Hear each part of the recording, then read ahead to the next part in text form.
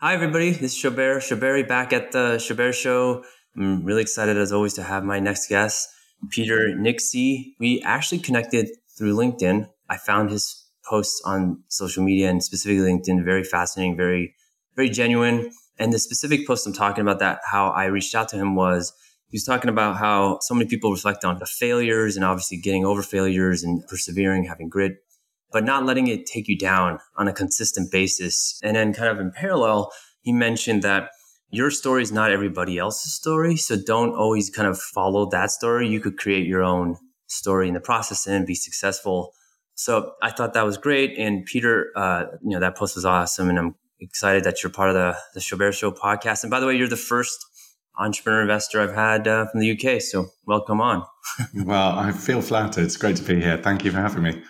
Yeah. Thanks for joining. So we'd love a quick intro about yourself and your background. Yeah, sure. So I've been in startups ever since I left university. I was doing a PhD in computer vision at Oxford, but I was really interested. Like, it was basically kind of a means to an end for me. I wanted to get technology to start a company, and at that time, computer vision definitely wasn't something that was really being commercialized. And so I kind of got drawn more and more into web stuff. And then that got me into doing startups and took me out to San Francisco. I was in summer 2007 class of YC. So that was the fifth YC. Sold that company and then came back to the UK. And then I've kind of done a blend of building different products, a little bit of investment stuff, a lot of advisory stuff for other startups. And now I am building a new company called Intentional.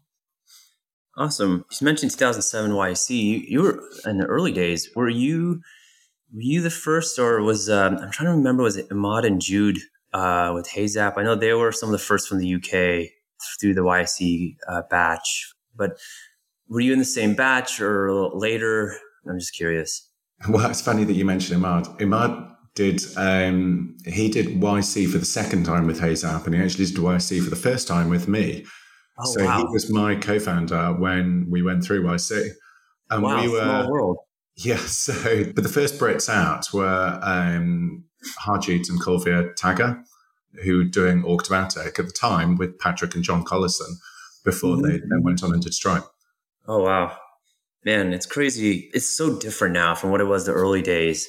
And obviously, I kind of call it like the Ivy League to the startup world, where it's like a good bridge to get in and accelerate yourself. But that back then, I thought, as many things, I mean, we could have this discussion. I'm intrigued with your story because you obviously have interesting posts on LinkedIn about stuff. For me, I started my career in 2006 at Plug and Play, 2006. And I felt like after the dot-com crash and the beginning of the Web 2.0 kind of craze and boom, there was a lot more purity as far as entrepreneurship and tech and fluidity. And I'm not to say this is not there. It's just, it's a different beast now. There's a lot of money involved. It's a lot of like bureaucracy. There's also a lot of people coming in that have different intentions than what it was, that you just purely want to start companies to help. But I'm curious your thought process on something like this. Did you see it different than it is now? I'm still very optimistic. There's a lot of interesting, cool people that are understated. And this is one of the reasons why I'm doing this show. Feature these people. But I am curious to think, you've been through the early days of Y Combinator, through like, obviously now a couple of decades or a decade and a half of working in tech, kind of your perspective of what has happened. And I'm interested to hear your thoughts again about the UK ecosystem too. Yeah, it's a great question. It's hard for me. I haven't spent a ton of time in San Francisco since I left, and I left in 2010. Got it. It was all super nascent then.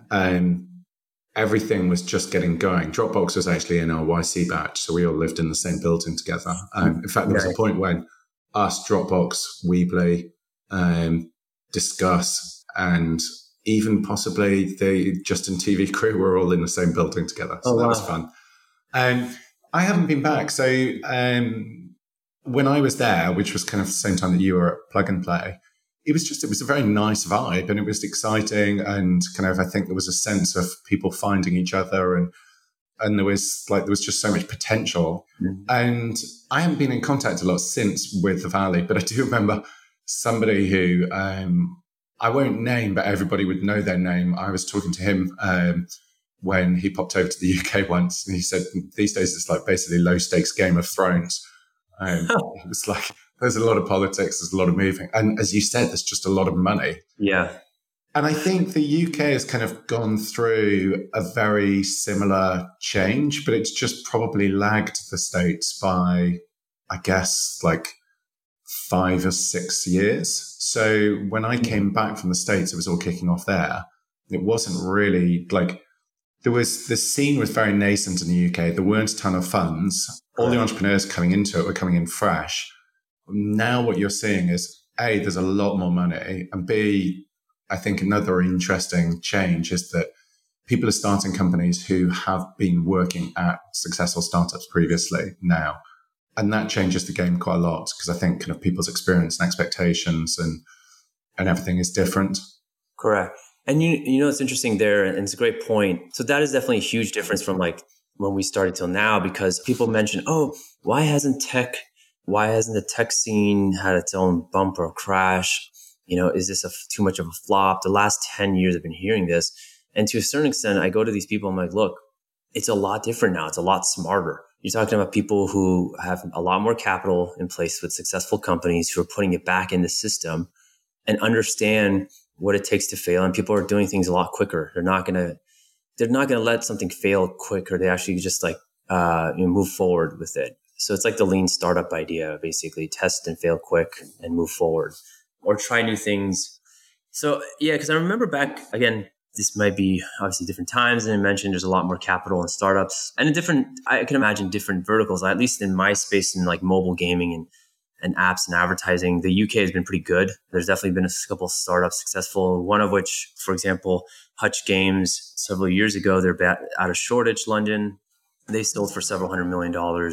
So they've done quite well for themselves after 10 years of just kind of bootstrapping and cash flow. And they did raise some funding from British investors and some external. But I remember like back in the day, and this is not just like, you know, in the UK, it's like globally, the startup idea and funding was completely different. Back when I started, you know, Silicon Valley had the process where, oh, we give you a certain amount of capital. We only take like a certain amount of equity to scale. Versus I remember people from abroad or even outside the Bay Area would be like, yeah, I have an investor, but they've taken 50 to 70% of my company in like the first or 2 rounds. I'm like, oh my God. You know, so the Silicon Valley business model of the startup kind of plan, the funding has now been pretty much copycatted globally. And I think that ecosystem place where it's kind of, I call it the hub and spoke, where yeah, San Francisco, Silicon Valley can be the hub, but the spokes can be London, Berlin, New York, you know, Austin and so forth. But yeah, so you were mentioning about, you know, computer vision right now. Obviously AI is a big thing, and you've mentioned your start of your career. Can you go into details then right out of college? Did you started, you know, doing a full-time job? Did you start your company? I know you started a company called ClickPass. You know, was that right after college? Was that the one you went to YC or no?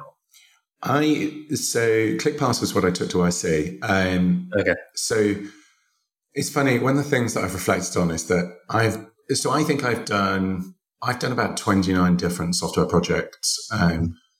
Wow. To kind of from the extent of like just mocking stuff up through to like building a product, through to selling it to people, through to selling the company. And like that number is like a pipeline, like it's a funnel.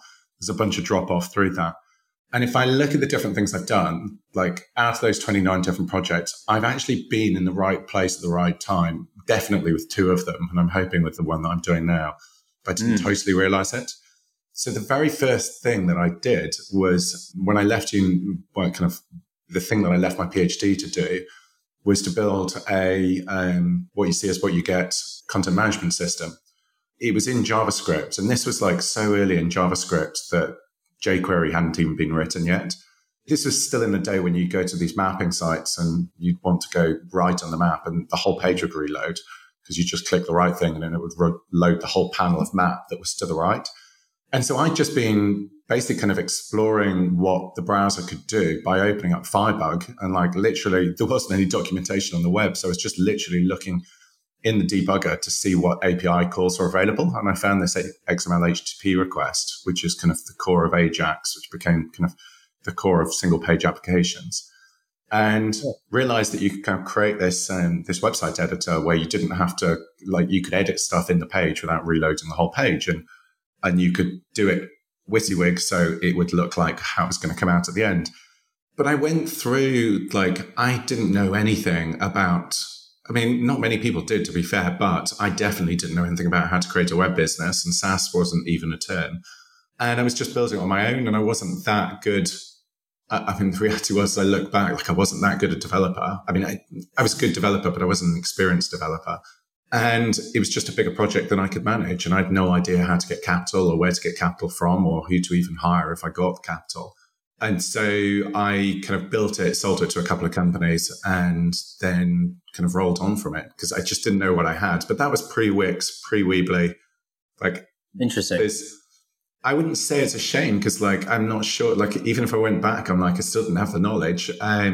So I don't feel like a sense of regret. I'm just kind of interested as I look back that it was the right idea in the right time. And it's interesting kind of reflecting on. I think the main thing I reflect on from that is actually how unclear it is. Like, when you are in the right place at the right time, still how unclear it is. Like, if you really are at the right time, because the right time is, it's like before people even really realize it's a thing, you really check yourself and you're like, it seemed blindingly obvious to me that like that everyone was going to need a website, and it was a really rotten experience creating websites with the tools out there at the time. But even something as like as obvious in retrospect as that, like you don't necessarily, you don't realize it at the time. And that happened to me again, actually, a few years later, just as I was leaving Silicon Valley. Yeah, I mean, it's interesting. You did definitely took your passion or something you were trying to figure out. You created it, you sold it to people, and you were probably having fun. You were making money. And that's not a bad thing. I mean, sometimes, like you mentioned, you don't need to raise capital for everything. There's a lot of actually companies like this that are out there. It's untold because they're not getting the press coverage, or it's not glamorous. It's not a consumer-based product, for example. Well, I honestly think, just to jump in with that, I think there's actually, I have a suspicion that actually when people are bootstrapped, like, I'm not sure that a lot of the publicity that people seek out through funding actually does the company any good. Because what it really does is wave a flag and it says, look, there's money over here. And so a bunch of people come over with money and start digging.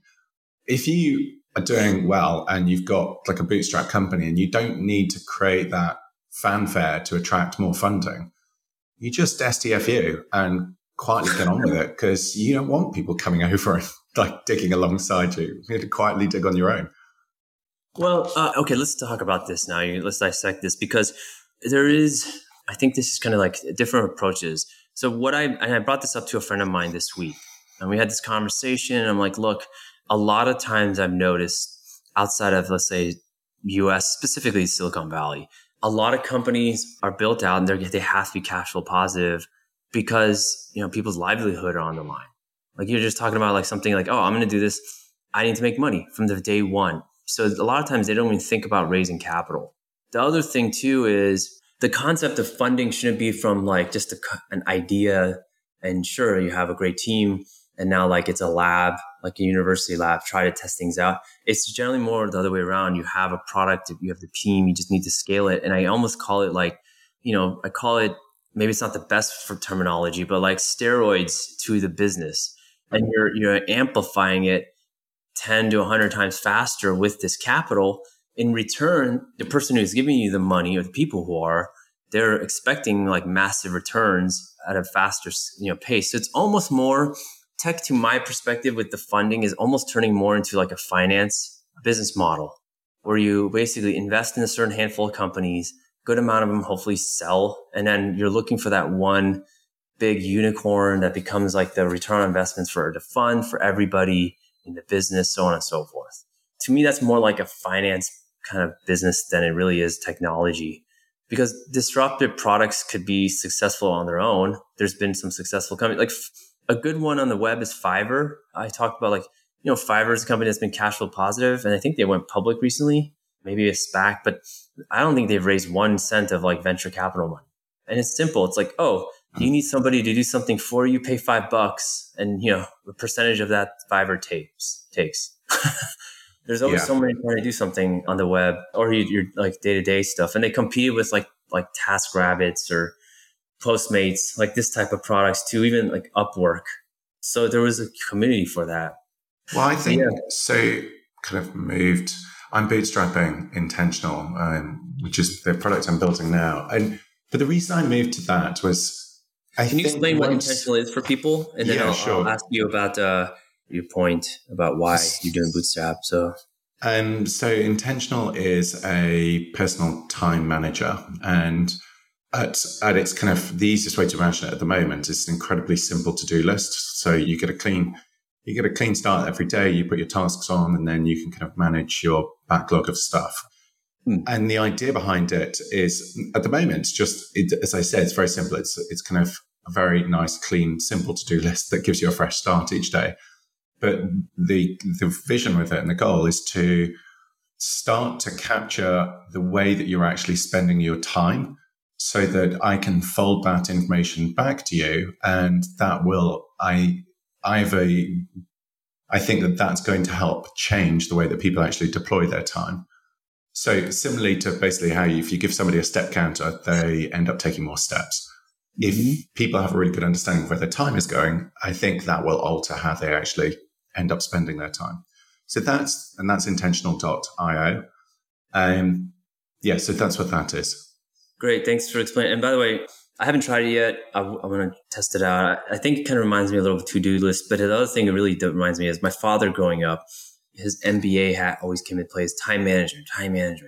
And he ingrained that into me, like my lifestyle since like I was in high school and college. And now I'm obsessed about making sure things are timely, done right. And I break my day down into like maybe batches of like 3 hours here and there, and how to complete stuff. Because I feel like in 3 hours, you could be very productive. After 3 hours, you need to take a break. That's just my personal viewpoint.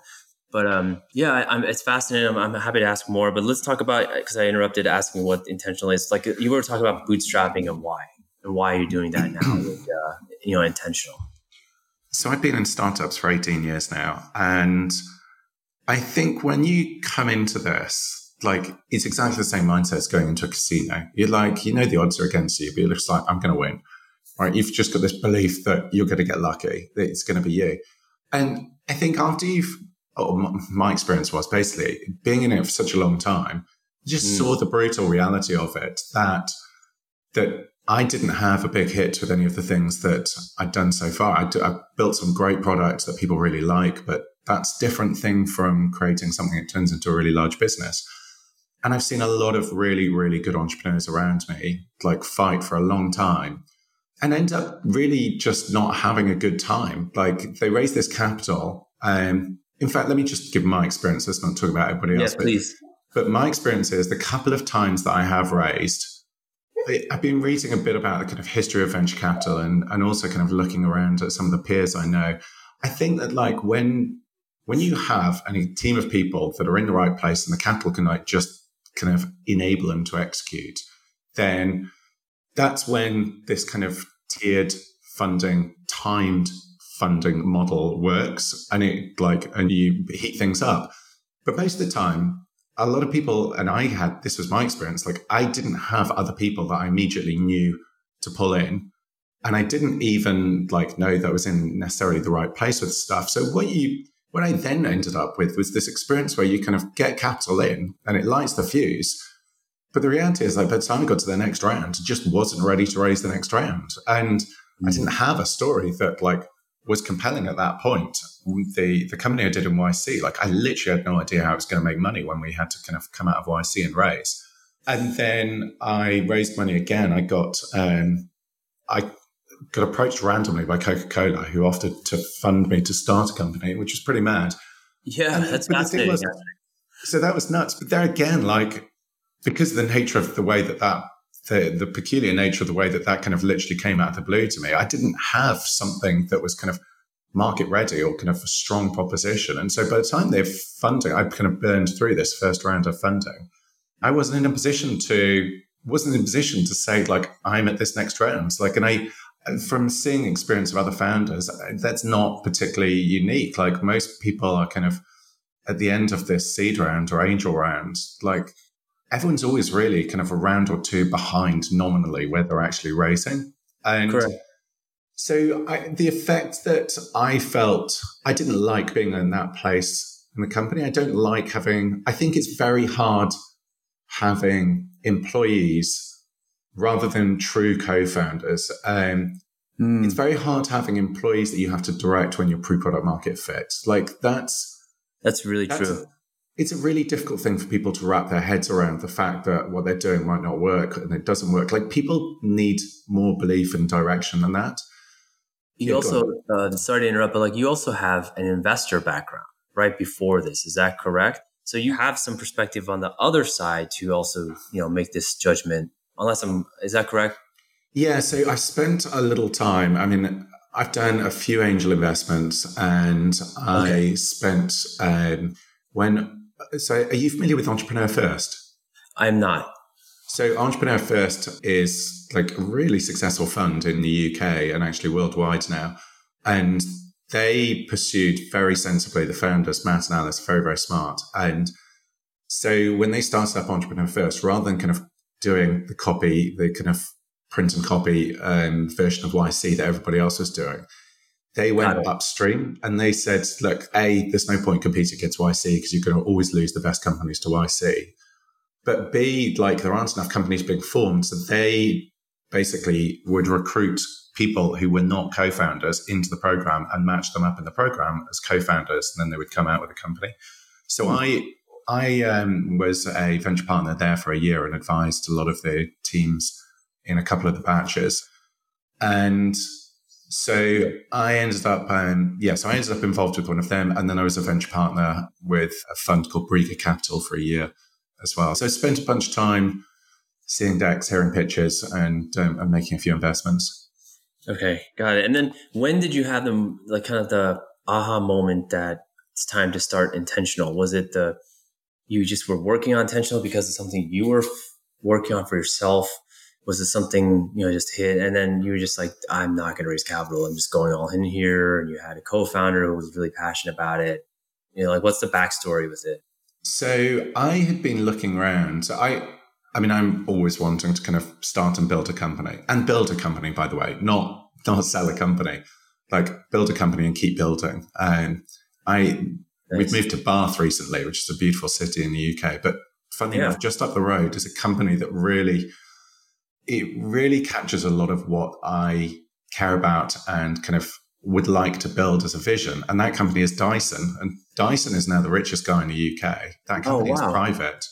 Yeah. Like he still works there decades later. They build cool stuff. Like it's a cool company. And that's what I'm interested in building. Like I've never been interested in kind of build and flip. So interesting. When I was looking to start, I'd been building a product called Copyin. I have a product called Copyin, which is a community platform that's built in email. Works a little bit like a mailing list, but more powerfully, and it gets really kind of nice engagement. But it's a lovely product, but it really struggled as a company. It was really, really hard it was a really slow sales cycle and people didn't have much appetite to pay. So when I started looking at what I was going to do next, I had these constraints, and my constraints were that I wanted something, so I can do pretty much everything that needs to be done to build a piece of software. Like I've done so much over the years that I can do the design, the customer development, the build. And so my constraints were that I wanted something that I could reasonably get to 100,000 in annual recurring revenue over a 2-year period. And that wouldn't need external investment, so that I could build myself and had scope for at least 10 million a year in terms of revenues. So those are the constraints that I had for what I would consider building. And with those constraints, they'd like reduce down some of the, like I looked at products that they could have been, and I would still love to build them. They could have been great products, but there's no way that I could have like got them to 100 grand in ARR without venture funding. So I just had to discard them. So I had this in the background. And actually I was doing customer development. done customer development for another product that I was really excited about, that had a great fit, had great potential, but it was in group travel. And so I had this like, everything looked good with this. And then coronavirus hit. And I was like, do I want to pursue a group travel startup in the middle of a 100-year pandemic, or am I going to like rethink? And I had basically already built Intentional in a very different format for myself out of like Airtable and Google Data Studio and Zapier. And I'd kind of toyed with the idea of building it as a commercial product, but I was already heavily committed into the thing I was doing. But then when I had to put that down, or I decided that the sensible thing was to put that down, then I thought, well, I'll take this. I'll build Intentional. Well, it wasn't Intentional then. I didn't have the name, but I'll build this tool. It's a great name, by the way. It's to a certain extent definitely the best name I've had over the years. Yeah, I mean, they mentioned like how to figure out names. One of it is just like have a name that is obviously what it means, and this definitely intentionally is that. That's first. The couple of things before I go into like the continuous building product question and point. One is I definitely have a couple of friends in the UK who mentioned that they've moved to places like Bath. It seems like it's becoming more of an up and coming town, a little bit hipster. So I'd love to come visit and see how that is. That's awesome. Yeah, everybody loves it. Put me in touch with them. Yeah, absolutely. And then, the Dyson. So the gentleman who started Dyson is more, he's the wealthiest person in UK, even more than, Rich Bronson and others. Is that correct? I think so, yeah. I think he's now top of the rich list. He's also got really interesting, funnily enough, like he's a bit of a curmudgeon. Like I don't think he's that nice a guy, but interestingly, he also basically, he's got a really interesting autobiography, and he basically sat in a room and prototypes the cyclone vacuum for 8 years, like just prototype for 8 years. Like his wife was, it was his wife's income that they were surviving off until he finally hit it. So yeah, I definitely relate to his story. Yeah, that obsession. One of, if not maybe still to this day, my favorite book is Outliers by Malcolm Gladwell, about that. Just the generalization of the 10,000 hour rule. At some point you get after 10,000 hours, you're going to be like an expert in that. I don't know if that's like a specific case. I think it's just like mastering a craft. Like you become so obsessed about something.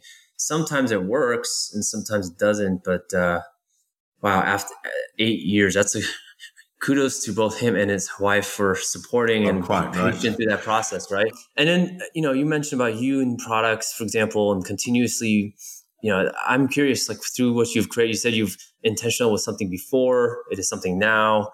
And then what are some iterations that you could share that over time you're changing products you've worked on through intentional and maybe even outside of that? Can you ask the question so as I make sure I understand? Oh, yeah. Sorry for the so basically you mentioned like I want to work on continuous product development, new products. Like basically you mentioned the founder of Dyson, how he kept creating new products and was obsessed about that. Can you kind of share your experiences doing something like that? Well, I guess, I've always been, apart from like when I first left my PhD, I just was coding.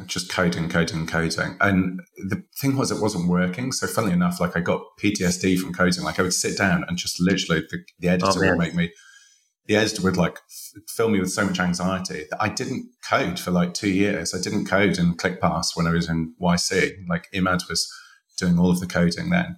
And I eventually came back to it.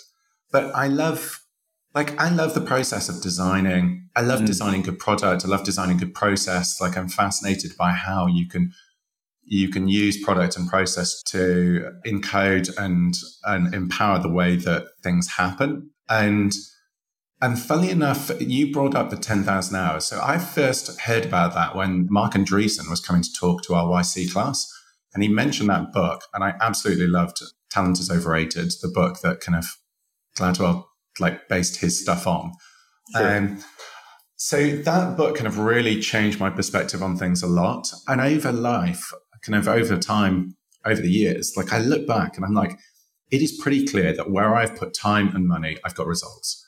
Like where I've spent time and effort on things and usually some degree of investment, I've ended up getting good at it. Like I used to dance competitively at university. I started kind of working out much more aggressively in the past few years. I've obviously spent a ton of time coding.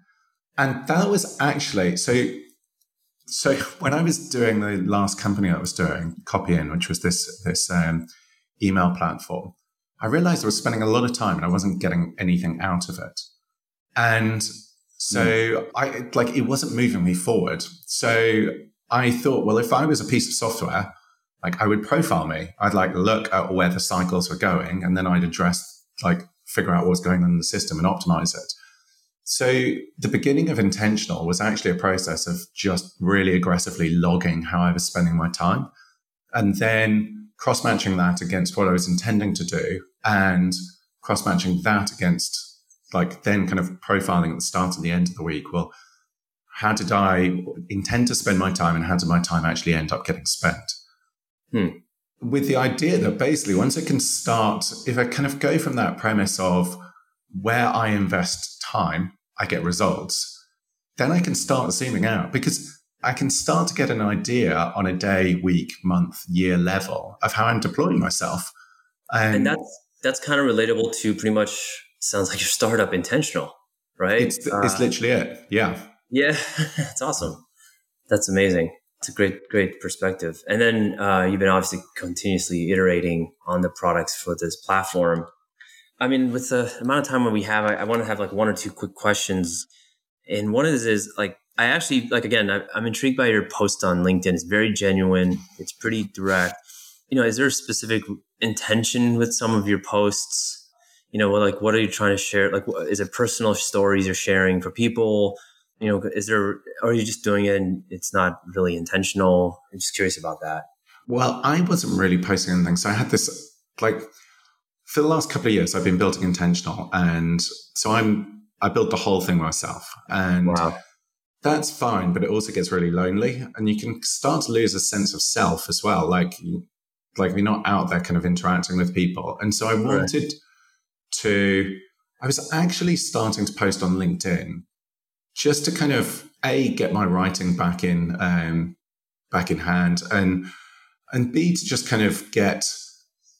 Well, I was actually kind of doing it to help add some people to some of the coaching that I do. So I do a little bit of coaching of founders, and so I thought, well, okay, if I just had a couple of people who told me how they kind of built up really strong followings on LinkedIn, and so I thought, well, if I just have the discipline to go out there and produce some content, then maybe I can build up a following too. And I put these posts up, and I just had this phenomenal first month, which I think was genuinely very lucky. And kind of the post that you found me through was basically saying how I've been doing this for 18 years and none of the things have turned into something big, but doesn't stop me. And that posted really well, and that was really encouraging. And there were some lovely comments and feedback, including obviously now being here with you. Yeah. And then I did this post on when A16 invested in Adam Newman. Everybody was a bit confused. Well, I think a lot of the world are a bit confused. And I just did a post on this and the logic of it and why A16 need to make big bets, and given the size of their fund.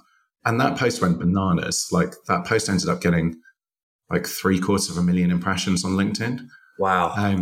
I mean, bearing in mind that in the whole of the previous year, I think I probably got 1,200 impressions on LinkedIn. That was nuts. And so I kind of actually, though it was obviously, it's a really nice feeling.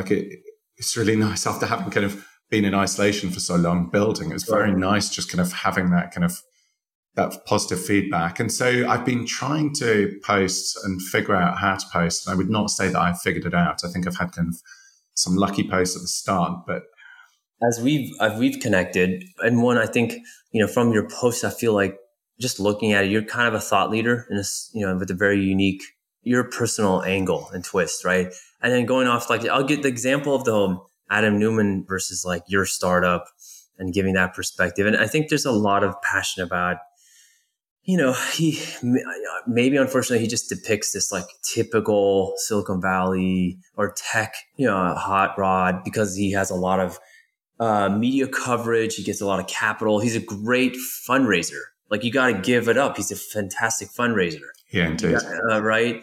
And he also opens up about maybe when he raised the last round for WeWork, that was through I'm just blanking out, the super fund from Japan. That might have been the calling. But look, he was looking at it on a very futuristic perspective. And I personally loved WeWork. And the way you presented it was very true. Like, how do you combine a bunch of startups to kind of combine what he's trying to do and be at that level? And at the All In podcast, they were describing like how Andreessen Horowitz is becoming more and more like this day and age JP Morgan. They want to do like everything from end to end for tech and startups. They have multiple funds. They just launched like gaming. They have a private equity late stage fund. That's where like kind of Adam Newman's funding came in. It's not like they're just purely early stage anymore. They're doing a lot. And they want to help the startups from end to end. That's good. It's good for the ecosystem. So I think it's great that you actually are showing these in a more different perspective for people to see. And I think that the engagement's great. And then the last question I was going to have is more kind of a holistic, what's your thoughts about this year, for the rest of the year, and 2023 in the future? And, where do you see yourself and like, where do you see the world in a, like, are you optimistic? Are you realist, pessimistic? Like, what's your thought process and what's going to happen along with just like obviously in the tech sector and beyond? Funnily enough, like I would give you an answer to that, but it's not actually the sort of thing I ever think about. No, not at all. I mean, it's a good question, but I kind of really, the older I've got, the more I've tried to make sure that I don't pretend to answer things that I don't know the answer to. And obviously nobody knows the answer to this stuff. I mean, I'll tell you, I guess, kind of, I think. Well, again, you don't have to, you could almost just talk about, what you're excited about yourself and what you're doing, that you're passionate about that's upcoming. I know that's more of like a big picture thing. Some people have like their perspectives on a global realm, but like, yeah, I mean, maybe just about yourself and what you're excited about upcoming. So maybe I can take the intersection of those because I'm a bootstrapper and I don't know whether it's possible I'll raise money for what I'm doing, but like, because I want to continue building this company and because I want to sell the company, that's not very well aligned to capital. That capital needs to grow and then be released. But one thing I would say that I think is interesting and I think is happening is that I think, along with a greater amount of experience in the space, I think more entrepreneurs are realizing as entrepreneurs go through, like more of them who have taken capital have seen like how hard taking capital is, or rather how hard it is to produce an environment you actually want to be in if you go down that route. So one thing I do think is starting to happen is I do think there's more move towards self-funded companies. And there are also new types of investment funds emerging as well that kind of have different investment structures that are geared towards those. So I think it's going to be interesting to see how that develops. And I think that your analogy of steroids for the company is bang on. And one of the side effects of that is like, just like if you see some overweight factory farmed turkey, like these, it doesn't always create very healthy environments. And I think you need a little bit more time to create a healthy environment than you get in a normal venture-backed company. So I wonder if we'll kind of start to see more of a move towards, or more things springing up in the slower bake space. Yeah, well, that's great. And Peter, it's been fantastic having you on the show. I really appreciate, your perspective on Candor, on like basically the bootstrap angle, sharing your story. And yeah, again, keep it up. The LinkedIn posts. It's great to see. And thanks for being part of the Chabert Show, Peter Nixey. Thank you so much, Chabert. Thank you for reaching out. It's been a real pleasure. Bye, everybody. Thanks again for listening in. Cheers. Yeah.